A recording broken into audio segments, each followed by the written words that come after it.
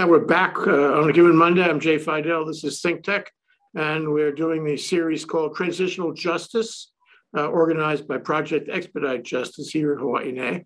And our guest today is Tony Tate, and he is going to tell us about his connection with and his experience and lessons in justice in post-genocide Rwanda, a very important and informative subject in our time. Welcome to the show, Tony. Thanks so much, Jay. It's such a pleasure to be here with you today. Well, let's talk about Rwanda. In my recollection is Rwanda was really an awful time. There were atrocities galore. 500,000 people were killed in the space of 90 days. And it's hard to really look back and figure out exactly why. Do we know why 500,000 people were killed there in 90 days?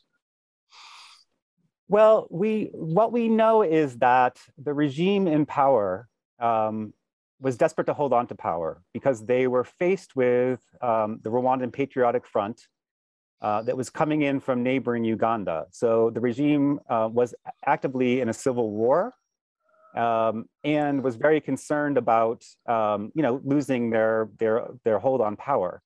So what they orchestrated was to create a hate campaign against the Tutsi people in Rwanda. So just to take a step back, Jay, Rwanda is made up largely of two groups of people, the Hutus, which are the vast majority, about 85% of the population, and the Tutsis, about 15%.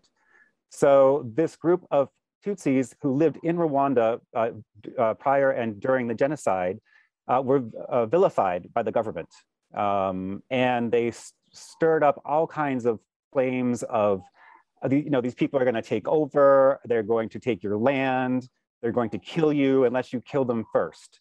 So you had a media campaign that was going on, you had a government that was training militias to kill, and you had people in the government who had imported some firearms, but mostly machetes and knives for people to use to commit the genocide. So this was all leading up to April 6th, which is when the genocide, April 6, 1994, when the genocide officially began. Can you give us a little background on the two groups, the Hutus and the Tutsis? How did they get organized? How did they get started? What did they arise from? Sure. So historically, and this is prior to Belgian colonialization, German and Belgian colonialization, pardon, there was a way of identifying people mostly on what they did in their lives. So anyone that did agriculture was known as a Hutu, and persons that had cattle, were cattle herders, were known as Tutsi. And in pre-colonial times, it was possible for one person to move with relative ease from one category to the other, based on your socioeconomic status, perhaps based on your marriage, et cetera, et cetera. What happened was when the Germans first came in, but really it was the Belgians after World War I, they really made these very rigid categories, and they favored the Tutsi over the Hutus because they believed that the Tutsis were superior in intellect, but also they could use this small minority to use indirect rule, as many colonial powers did in Africa and elsewhere. And this created a great deal of unrest and feelings of unfairness in the country, particularly because they made it almost impossible for you to change your ethnicity now it became an ethnicity from Hutu to Tutsi. Even though it wasn't an ethnicity at all. That's just right. a bureaucratic division. Yeah. So the other thing that comes to mind about this, Tony, is that there was a movie made, maybe 20 years ago. The movie was Hotel Rwanda. Yes. And it was the story of the failure of the United Nations, who wore nice uniforms and blue hats and whatnot, and who did nothing. They left the country to its own devices. This is awful. And then, of course, the violence swept in like the Red Sea. So why was the United Nations interested, and why did the United Nations fail to be some sort of bulwark against the violence? Yeah, so as I alluded to a bit earlier, at the same time the genocide was going on, there was a civil war. And that civil war had started in 1990. And then in 1992, there was a rough truce, I would say, between the two parties that was ironed out with the help of the international community. And so part of that agreement was that the United Nations would send in peacekeepers into Rwanda to try to help maintain the peace. So leading up to the genocide, there were peacekeepers on the ground. But then, as you rightly pointed out, Jay, instead of actually doing something to try to prevent the genocide or stop some of the worst acts from happening, the United Nations took the decision to pull all but a few of the peacekeepers out of the country. I think that was an internal decision by the United Nations. I think they were under immense pressure by the United States government, who had been smarted rather badly by Somalia in 1993. So they didn't want another Black Hawk Down situation, as you might remember. France also did not want peacekeepers there. They wanted their nationals evacuated, and Belgium as well. Belgium had peacekeepers that were killed, I believe on April 7th or April 8th. 10 Belgian peacekeepers were killed trying to defend the prime minister.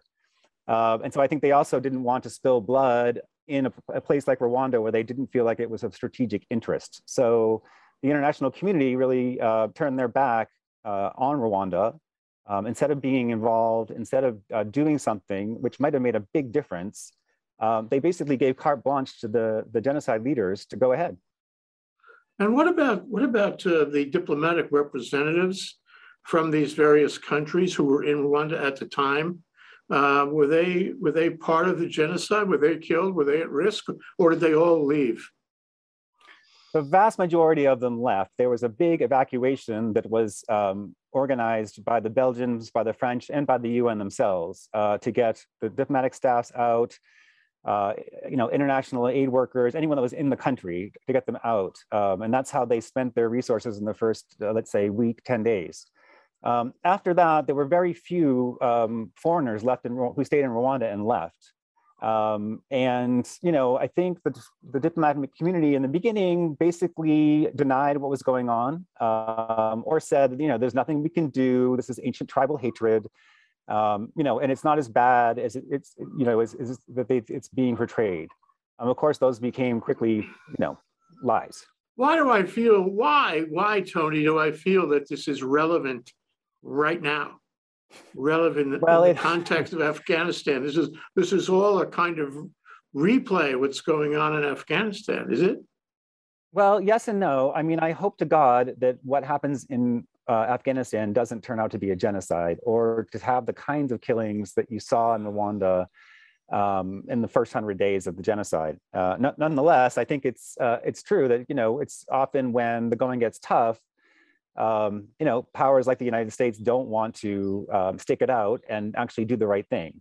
I mean, I would point out in Rwanda, there were some things that could have been done very early on that quite possibly could have made a difference. So one thing that was done was there were two main radio stations in the country operating at the time, the national radio station and a radio station called Free Television and Radio of 1,000 Hills, the rough translation.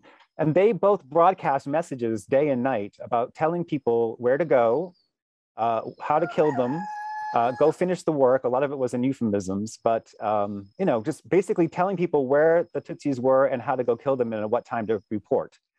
So what was advocated, especially in Washington, is that you could have blocked those two radio channels immediately and stopped them from broadcasting. It was something supposedly those in the U.S. government considered doing, but ultimately did not.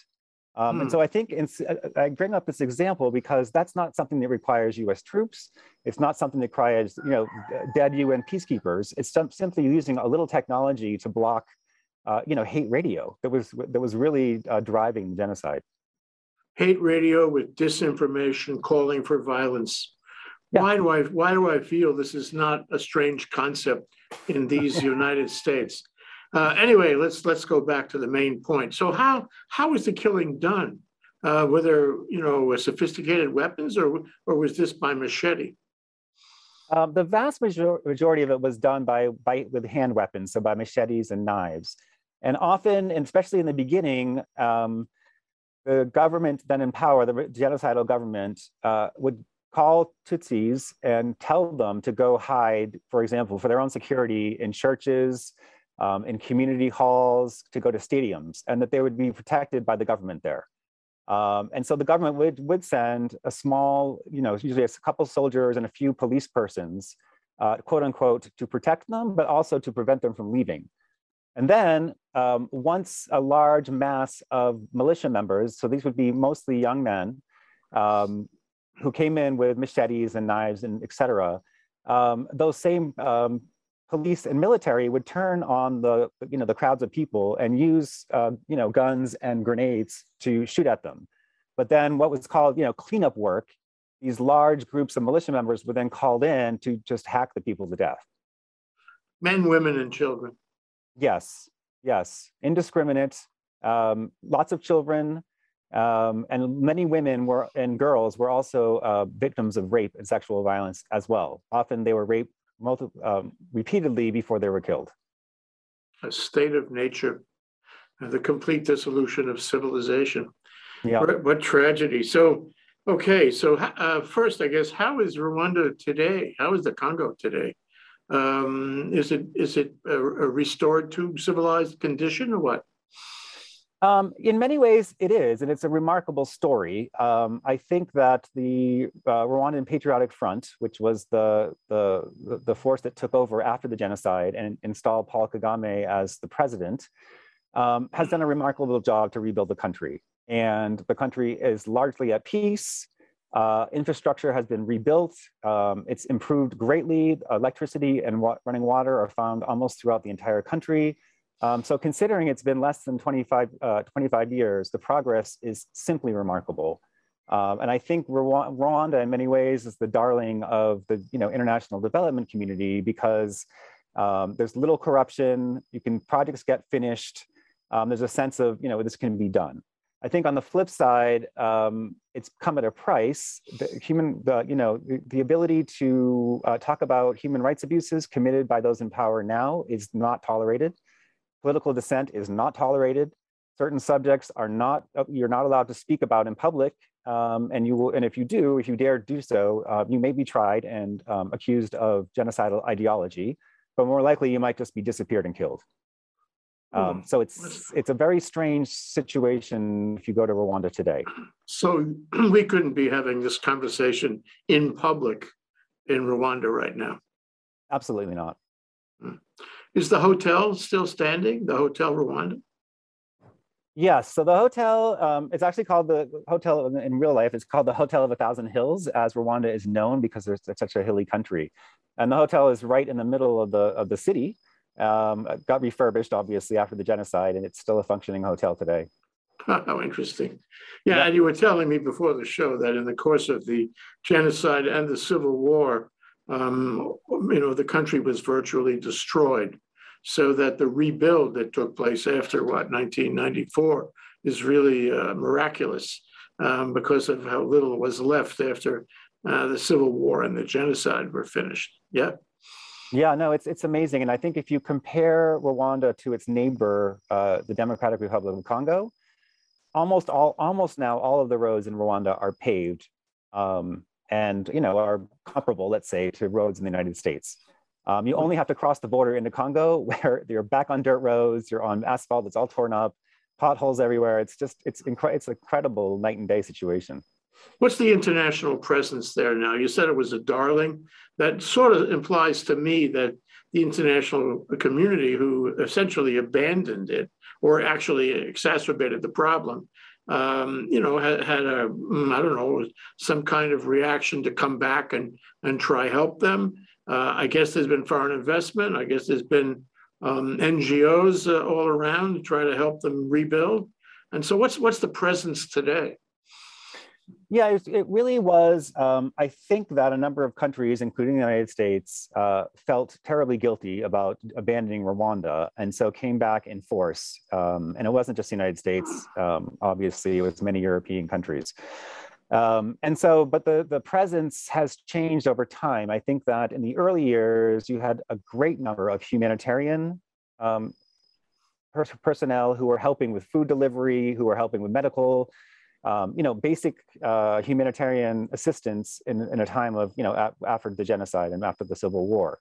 That's really switched now. That humanitarian machine, as I call it, is gone because it's no longer needed, and it was replaced by a more classic development workers, including the World Bank, the IMF, and I think that to Rwanda's credit, they've done quite a good job of managing foreign direct investment, but also grants and loans that have been offered by Western powers. So, you often hear about bilateral assistance that goes missing in African country X or African country Y, but Rwanda has been diligent and quite successful in accounting for much of the foreign direct aid that's been given, which then encourages, of course, more direct aid.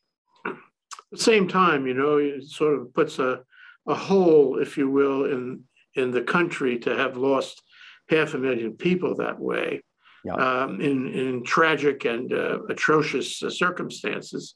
And I wonder how that affects, if you look at Laos, for example, how that affects Southeast Asia, how that affects the people there. How does it affect, the average person? That they say that history is told by the survivors. Well, 500,000 people didn't survive. So what do the survivors think about, what happened? It's a very complicated question, obviously, but I think part of what makes it so complicated is that what is able to be talked about publicly in Rwanda today is very one-sided. So it is true that the previous regime was a genocidal regime and committed the vast majority of crimes and killings. However, as is often the case in times of war and when two parties are fighting, the other side is not completely innocent either. And the RPF was responsible for killings, again, a much reduced number. But all those things you're not allowed to talk about in Rwanda. So for many people, it feels like one-sided justice, and that they can't come out and talk about, what really happened to them, because it might run afoul of what the regime accepts as the narrative. But don't you need to have that? Yeah, I take your point. Don't you need to have that to kind of cleanse yourself of all the trouble and hatred and what do I call it? Concern, sadness about the killing of all those people. Don't you have to have like in other countries in Africa, a truth commission?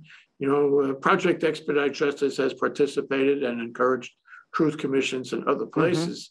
But there hasn't been one in Rwanda, and it doesn't sound like there's going to be one. And so the view of the average person is kind of skewed. He doesn't really, or she doesn't really understand, can't really process what happened and build it into the future of the country. Am I right?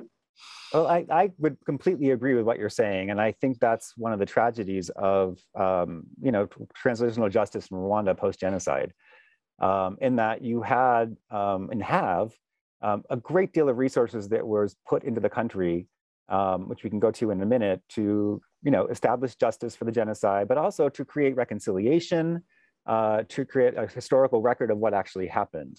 And while there has been some justice, I wouldn't disagree with that. Obviously, I don't think that the vast majority of people were given the space to really heal, because they were unable to talk openly about what happened and to try to find some sort of reconciliation. And one of the criticisms of especially the national trials, where people could get reduced sentences if they confessed and apologized, is that they didn't mean it. And they were only doing this to get less sentences or maybe not get the death penalty.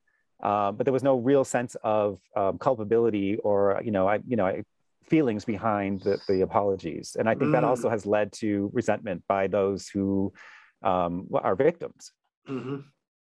Well, but you say victims. It sounded, from your description of what happened, it sounds like there were very few victims. They were all killed. They were all burned, and or rather, they were shot and hacked to death. Who were the victims who were still alive? Well, not all the Tutsis were killed. The numbers in Rwanda are very controversial, and I'm not wanting to wade in too much, because the regime has tried to, in my opinion, inflate the number of Tutsis killed in particular. But there was roughly about 25% of Tutsis who survived. Either they managed to escape before the genocide came to their areas of the country, or they hid, or they were hidden actually by Hutus, which is another topic we can get into and when you think about trying to account for justice. But don't forget, there were a number of moderate Hutus that were killed as well. So one of the first things the regime did when they took over, the genocidal regime, is they killed any moderate Hutu politician who they thought might be able to sway the public from not going along with the genocide.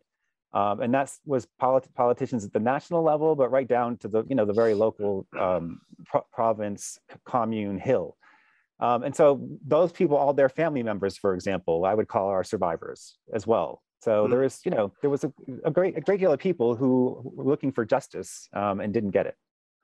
How about the two groups today? Is there enmity between them? Is there, bias, prejudice, hatred?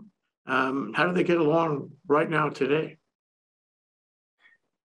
It's very, very hard to say, because one of the things the RPF, the new government, has done is they've forbidden the use of the terms Hutu and Tutsi and refused to allow them on identity cards, for example, or documentation of any kind. So on the one hand, that's a good thing, I think, because what was so successful in the genocide is everyone's ethnicity, either Hutu or Tutsi, was printed on their national ID card. So it was very easy to determine who was a Tutsi or a Hutu. On the other hand, it's made it very hard because there's like an official knowledge that almost everyone in the present regime is a Tutsi. It's not, you can't openly say that.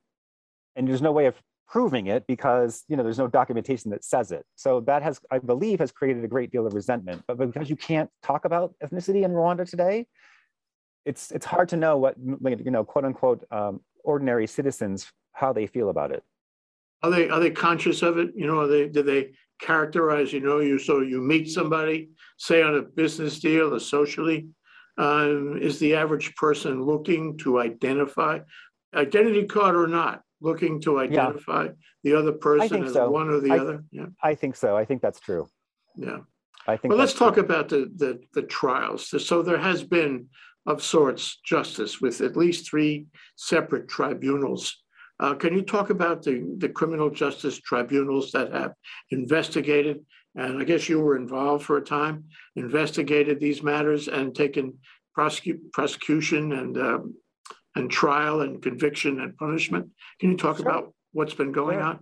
Yeah, I'd be happy to. So, I think the first one is probably the one that our listeners know best, which is the International Criminal Tribunal for Rwanda. So this was set up by the UN Security Council in 1994. Specifically to go after and try the ringleaders of the genocide. This was not going to be justice for ordinary Rwandans, but those who really were led and responsible for the genocide.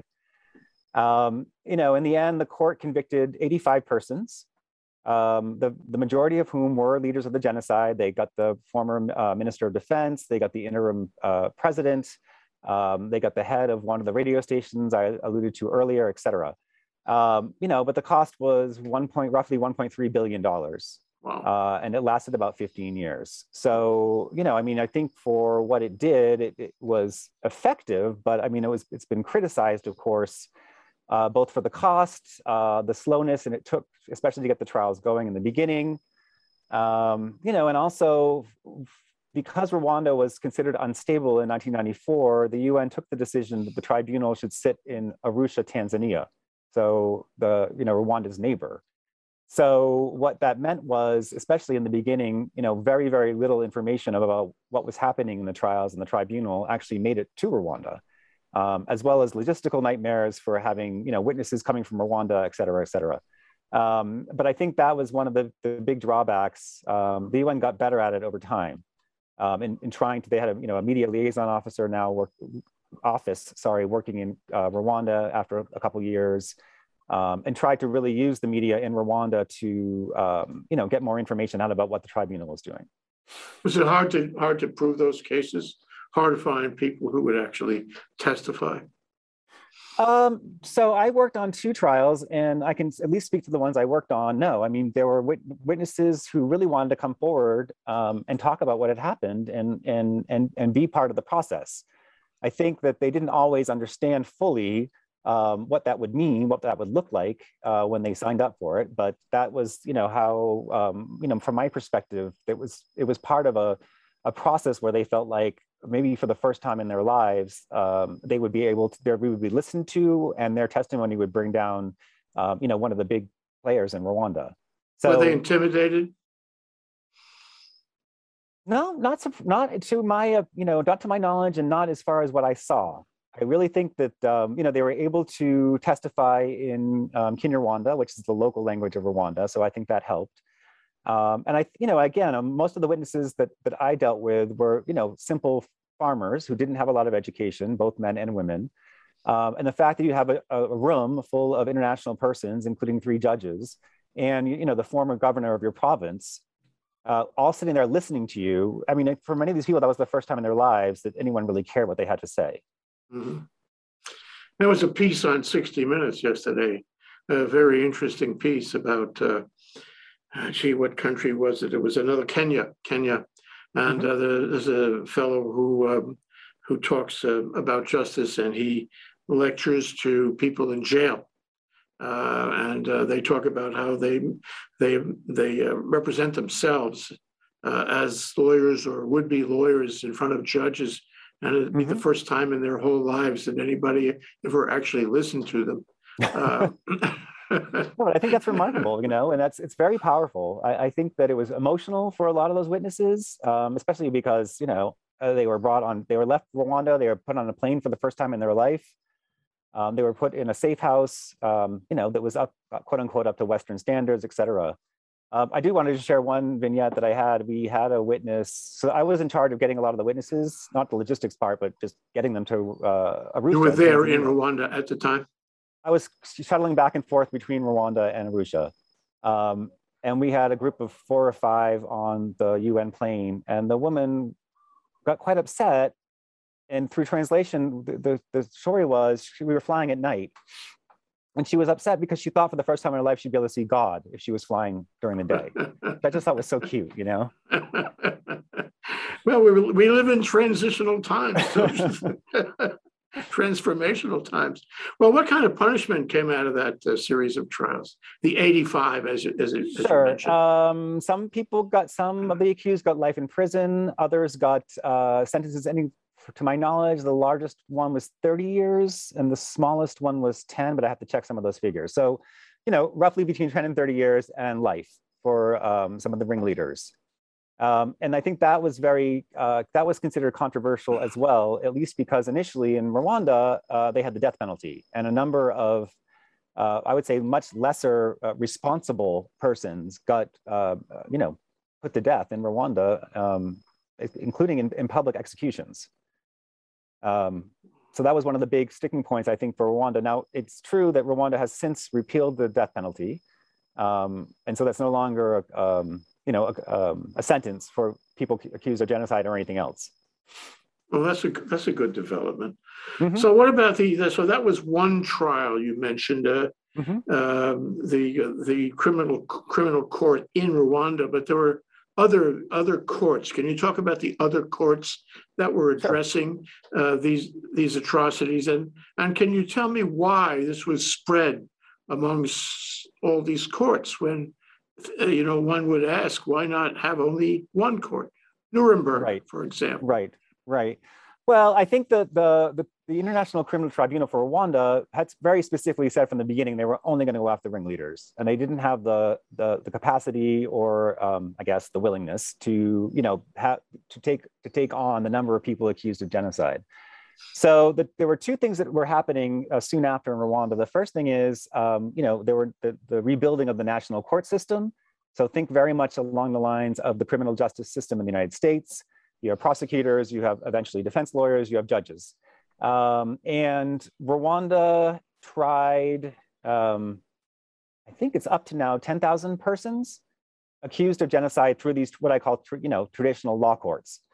But what happened was, I think the largest number was in 1998. You had over 130,000 people in prison accused of genocide in Rwanda. And at that point, you had just a little over 1,000 trials that had gone forward. So I think one of the things that the government realized quickly on is there was no way they would be able to try all those people who were in prison and accused. The prisons themselves were hopelessly overcrowded, and a lot of prisoners were dying of communicable disease. So what the government did is this third system of justice is they created what's called gacaca. So gacaca was traditionally, a reconciliation method that was done very locally on at the hill level, at the people's homes and their communities, for minor offenses, for insults. This was just basically, a reconciliation tool. But what the government did is they sort of reimagined this, that now all communities across Rwanda could come together and try genocide suspects, which is what they did. And it was just, it's what they would do is they would elect judges, like quote unquote judges. These were people who may or may not have any legal skill at all, but were respected by the community, to come forward and act as judges. And then a different accused from that community would be brought out of jail, and everyone was asked to come forward and talk about what they knew about that person, whether they're guilt or innocence. So the scope was unbelievable. This happened everywhere across the country over a period of a number of years. They heard something like 2 million cases. They were able to, for some people, to get justice as they were accused, were rightly accused of genocide and might otherwise have a trial. Justice is punishing the fellow who is accused of the crime. It's right. not a money damage thing, is it? No, it was not. There was no reparations ever given. Yeah. So I mean, there were lots of positive things about it, but I think because of the way it was done, some people were falsely accused. And I take the point of what you were saying earlier. When 500,000 people have been killed and another 2 million have fled the country, the community that's left may or may not even be the people that were there during the genocide. And that's what happened in some places where you had a lot of people who were like, we're not from here, we don't know what happened. And yet a lot of people were convicted on hearsay and someone that may or may not have an axe to grind with that person or their family. So there were a lot of cases of abuse as well. It wasn't a perfect system, but I think it did, in a way, obviously depopulate the prisons and places of incarceration. And it did provide justice for some people. Well, this is so interesting, especially in the context of what's going on now. I mean, Yeah. not only in Afghanistan, but in other places too. So I guess one more question, and then I'd like to ask you a larger question, and that is why my last question at this point is why didn't the Criminal Court of Justice in The Hague get involved? If you have war crimes and atrocities, usually somebody goes to The Hague and we have cases there. Is there a reason that didn't happen here? Yes, actually there is, because at the time of the creation of the Rwanda Tribunal, the International Criminal Court didn't exist. So you'll remember they were called ad hoc tribunals that were set up. There was one in Yugoslavia, the ICTY. There was one in Rwanda, the ICTR. And it was through this realization, I think, by parties to the UN and to the Rome Statute, which eventually created the International Criminal Court, that it was bureaucratic, it was wasteful to keep having ad hoc tribunals, better to have a permanent International Criminal Court in The Hague. So in a way, the ICTR and the ICTY, predated the ICC, which I think came into force in 1999 or 2000, I can't remember. Are we done? Are we done with these trials? Are we done with, various prosecutions in various courts against people who committed these murders? We're pretty much done. The ICTR has folded their work. They're no longer functioning. The gacaca, this was the community justice I spoke about. That was finished in 2012. That's no longer happening. Occasionally, there will be, for example, a genocide suspect that's uncovered in the third country. So perhaps, let's say, hiding in the Congo, that gets arrested in the Congo and then is turned over to Rwanda. So there is still the possibilities for some trials in the national courts in Rwanda, but it's basically over. And I think that, you have to think just an anecdote to share, I was on a bus in Rwanda not that long ago, 2 years ago, just before COVID. And I was kind of looking around, and I was like, I think almost everyone on this bus, was born after the genocide, which was a little shocking to me. But Rwanda, like so many countries in sub-Saharan Africa, the vast majority of the population is under the age of 20. So it's just it's the country itself has kind of moved on as well in terms of just the population. Sometimes you don't appreciate that. Like the point is made about Afghanistan. The United States has been there 20 years. Well, most of the country was born after the United States got there. Been there. We don't realize how young people are, and that changes the way you look at things. And that's my last question, my 50,000-foot question here. This is really an awful experience. It's not unique, but it is unique in some ways, for sure, in the numbers and the strange origin of the contention, and the strange steps that followed it, and the fact that it's being muzzled right now for reasons that are not completely clear to me. But my question to you, Tony, is what have we learned from what happened here? The world has to be a better place. We have to find ways to avoid this, but also to heal after it happens, because it's still happening. What would you leave with our viewers on the lessons from Rwanda, from the genocide, from the courts that followed the genocide, from the country that emerges from all of that now? What can we apply in other circumstances, other countries, other atrocities? Yeah, I think at least two things come to mind. I mean, the first is that, as I alluded to earlier, there were some simple steps the international community could have done to at least mitigate some of the worst atrocities, if not stop the genocide altogether. And that was, like I said, blocking the radio broadcasts that were sending out daily hate messages and telling people where to go and get killed. So it's not always that easy, and it's sometimes in hindsight. But I think the lesson learned there is simply that you can't just abandon a country in its time of need when clearly a genocide is unfolding, and wash your hands of it. Morally, it's incorrect. It's ethically wrong. But it's also, and it doesn't mean I'm advocating for armed intervention, but I think there are steps that states can do to send a strong signal that such action is not acceptable and one will be accountable for it after the fact, at the very least. So I would start there. I think the other thing that's been both apparent but still problematic in post-genocide justice in Rwanda is the one-sided nature of the narrative. And so what I alluded to earlier is the crimes committed by the RPF, much smaller in scale. I'm not comparing them to the genocidal acts of the previous regime, but crimes committed nonetheless need to be accounted for. And the ICTR never touched a case of the crimes committed by the RPF, although they could have. National courts never have. A few military courts have, but a very small number of cases. And the Gacaca, they were not allowed to talk about it as well. If you tried to talk about it, you were shut down immediately and sometimes imprisoned. So, there's a gaping hole there. If you're thinking about healing, if you're thinking about true reconciliation, to me, you've got to have a full accountability of what happened. And you can't have that if part of the narrative is suppressed and left out. One last point, you mentioned this a minute ago, is there's a question, and it exists today, certainly, even right now, in connection with Afghanistan. So what do you think the nature of the obligation of the international community is to step into a deteriorating situation, one which could very well lead to genocide? Is there an obligation?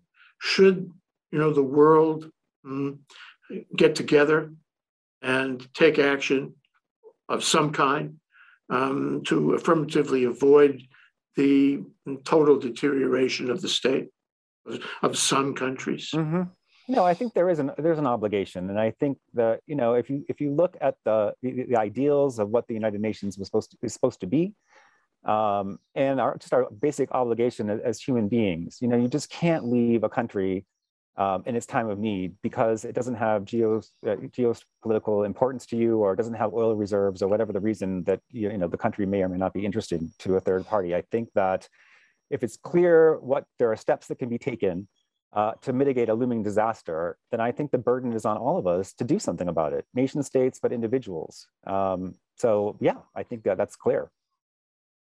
Thank you, Tony. Tony Tate, Project Expedite Justice.